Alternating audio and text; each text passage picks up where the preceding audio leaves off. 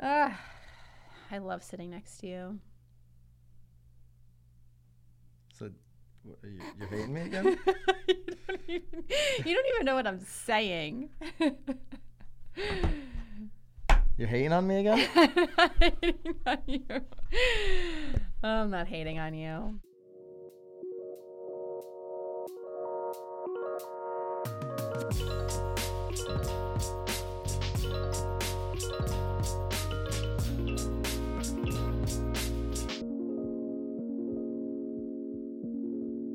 Hey guys, the real word. You are tuned into episode 38 of The Real Word. I think that's how we started. That's not at all how we started. This is Byron Lazine, this is Nicole White, and this is the show. That's how we're starting this today. This is the realest, real word, the realest show in real estate. That's what I really want to start calling it. The realest show in real estate. I don't even think that that's like a real word. All right. Realist? Let's just get into the real word then. If you're new to the show, because maybe you're new. Maybe you saw the Broke Agent show last week and you're following the BA. And maybe we siphoned over a couple of that would be fun. His followers. Or maybe at the summit. You did a really good job of like dropping the real word at the summit. If you guys were at the Tom Ferry Summit, let us know. So maybe I met a few folks there. Like they came over, they're like, Racket. Hey, Racket. Yeah. Hey, real word. We have a bunch of names. Fun. But maybe this is the first show. We do a main topic, then we do 3 rackets.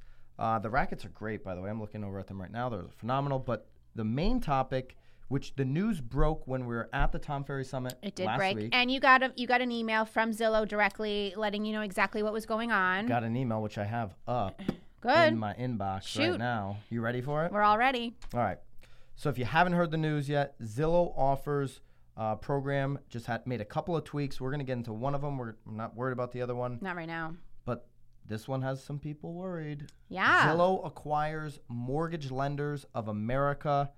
Do you think, Nicole, before we get into actually what this means, does this even concern you one bit? No, I mean, at this point, I feel like all of these things are natural progressions for Zillow at this point. I mean, they're making it very clear with the things that they want to do. They want to buy homes. They want to, do all those things. They want to make it easier for the consumer. Yes. I mean, this is just the next step. I mean, if this is a big surprise, it shouldn't be, but like. So this is just what happened. It's just the next thing. But I will say, though, it seems as though, and again, maybe we're sort of speaking out of turn a little bit here, but as soon as this happened, though, Zillow stock dropped. So people were a little. 10 bones. They were a little worried about it. I don't know where it's at now. I don't know if you've looked, but I'll look right now. We don't really necessarily need to, but it was interesting that it hit. We were at the summit. Stock dropped on it.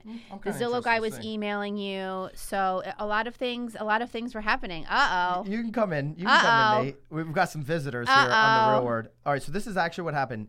Zillow Group has entered into a definitive agreement to acquire Mortgage Lenders of America, a national online mortgage lender based in Overland Park, Kansas. The acquisition will allow us to provide buyers of Zillow-owned homes with a faster, more streamlined mortgage origination experience. So faster, more streamlined, thinking about the consumer.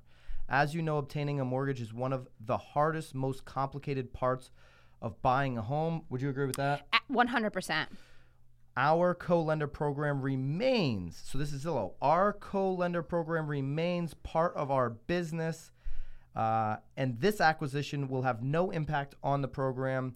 We expect the deal to close later this year. So this is a direct email from Zillow to my inbox summarizing, and you know what? I have a blog post here that they talk about the update, Sam. Oh, that's fun. We'll link that up. But this was a summary. Yeah. One that I could actually consume, so I appreciate that, Zillow. Yes. So they're not looking to get rid of the co-lender program, which we actually use. We're Zillow Premier Agents, and we have a co-lender, whatever they call that, the co-lender program on there to supplement some of the advertising costs. Right. They're not going to cut into that. They're literally just offering this service for the people that are buying the homes. Why not? Why not? I mean, why not?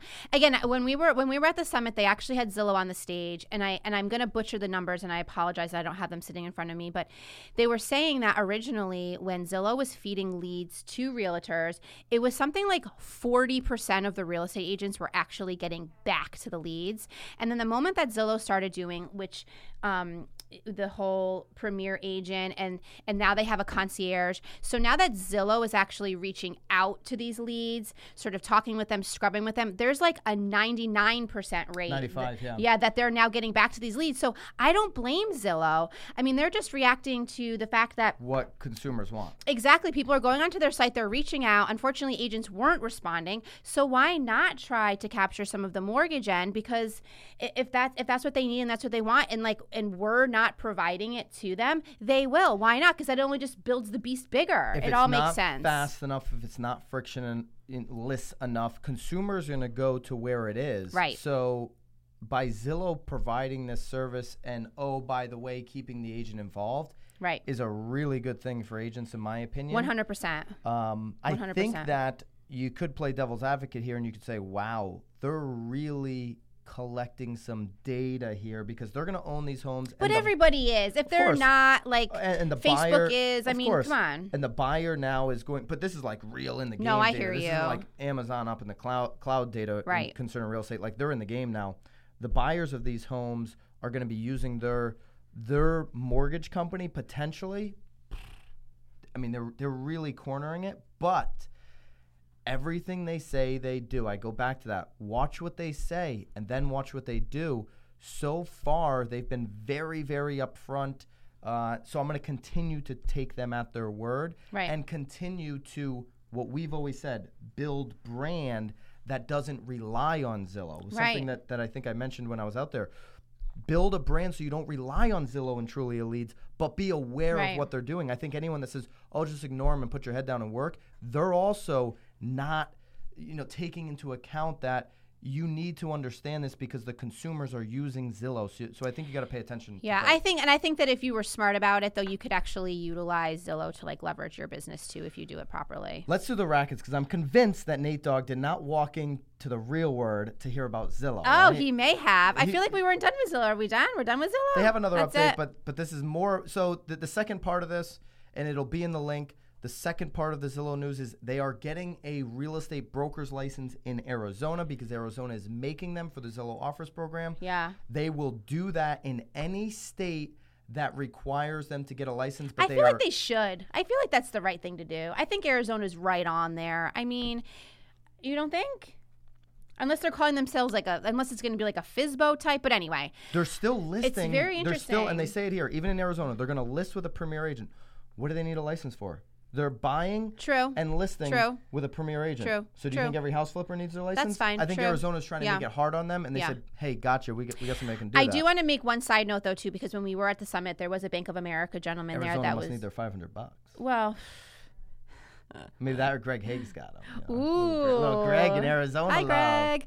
But anyway, back to the Zillow thing real quick, though, and it's sort of like a side note. But I think it's very interesting, though, because, again, the Bank of America guy was on the stage during the summit, too. And even Bank of America is trying to ease the whole and I mortgage thing, which I think there's going to be a huge shift. In all honesty, I feel like this kind of stuff is going to make all the other industries sort of shift and all the other companies sort of shift a little bit. And hopefully it'll be for the positive. Watch this. I believe the big banks are going to be in a really good position over the next few years to make the mortgage process very seamless because they have so much money behind them. They have so much tech that they can there's so much tech. Come on now. I mean. But I think they're going to be able to pull it off. Like these 14-day closings. The fact that you still need to fax your entire sheet thing is like redonkulous. I'd be looking out for the big banks getting bigger 100%. Holla. Racket time. I'm ready.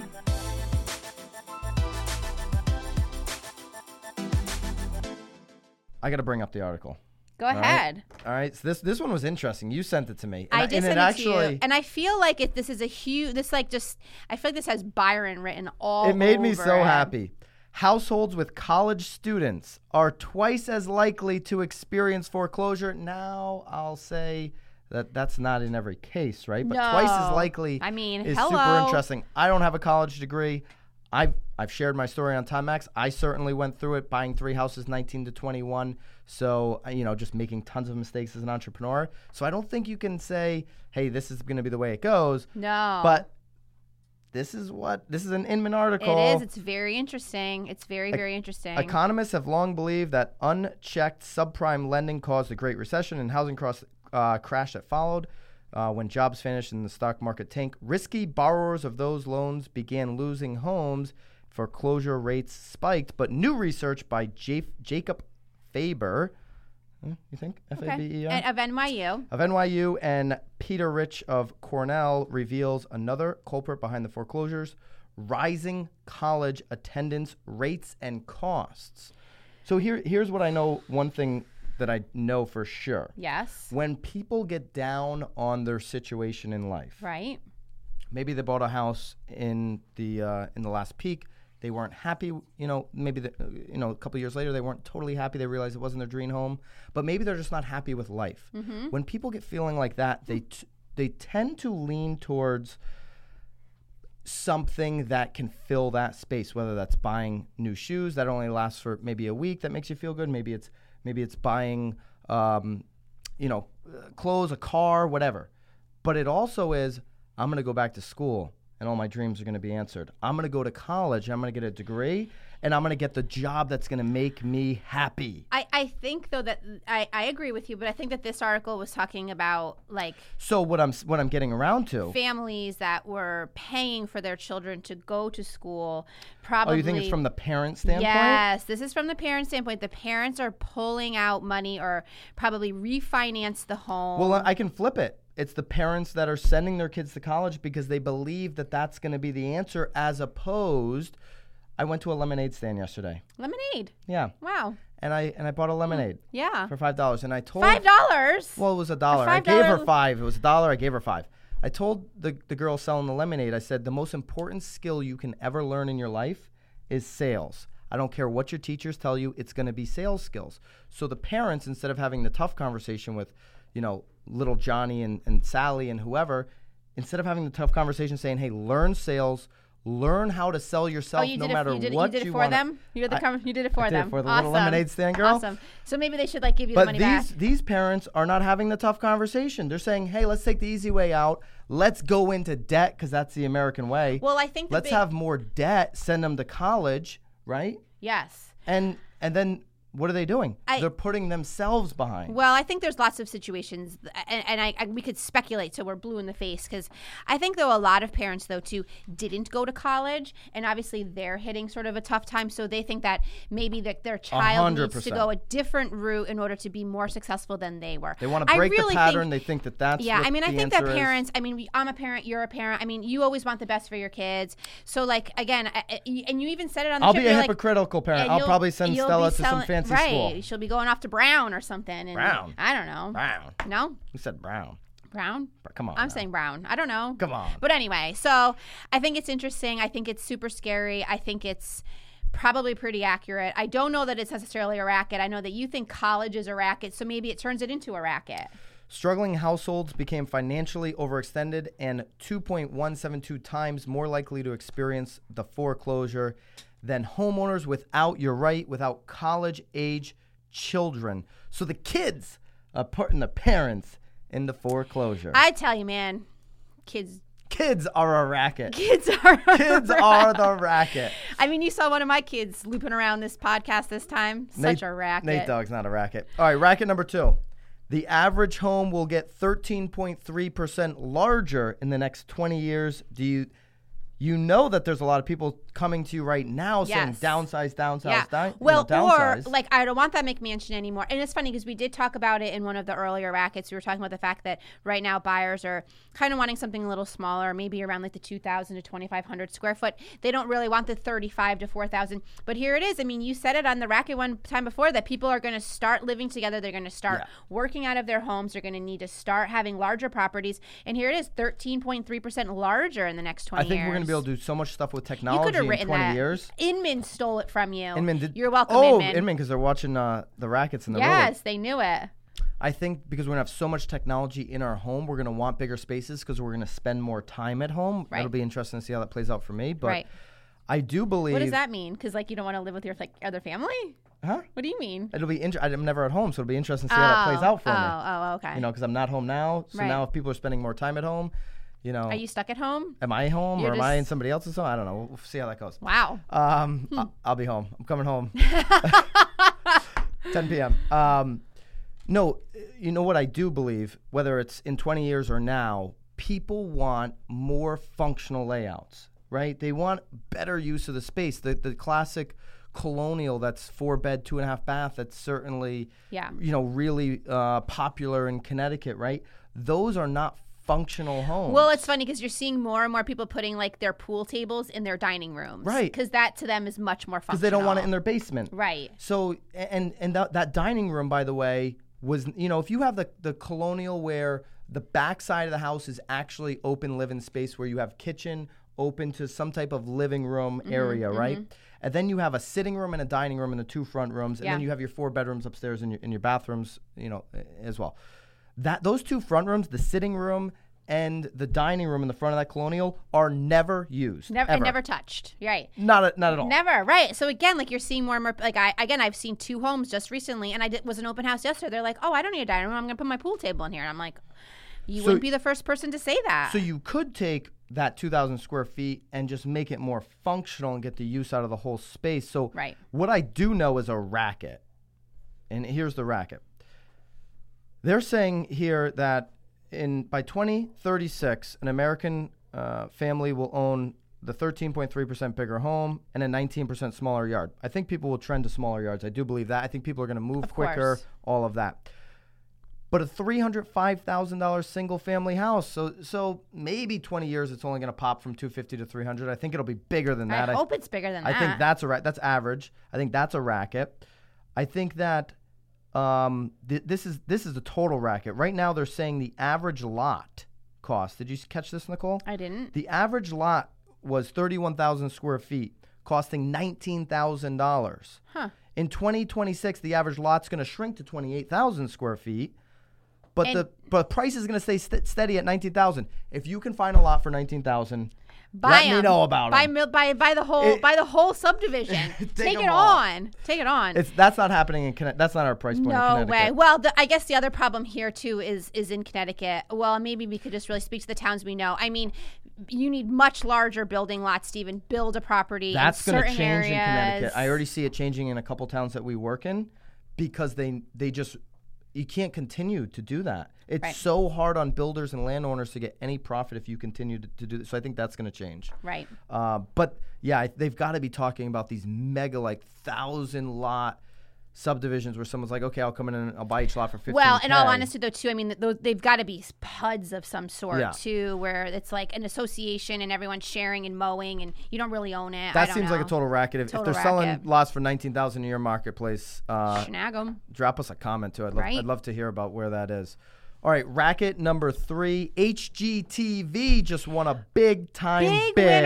Winner. On the Brady Bunch house. Outbidding Lance Bass, which is causing a little bit of a ruckus, although an update just a few days ago. It sounds like HGTV is going to be bringing in Lance Bass into the show that's going to be using the Brady Bunch house. So I guess at this point we just have to wait and see what happens. So who's like involved with it? Like who's going to be the HD? Are they bringing in I'm not so certain. Stars, they're like not. For a little one-off, obviously, Chip and Joanna, obviously they're bringing Lance Bass in. I mean, it's almost like it was perfectly planned. But Lance was a little upset because he got outbid. So he got verbal acceptance. He got verbal acceptance that he got the house. He actually tweeted it on Twitter that he got the house, like really excited about it.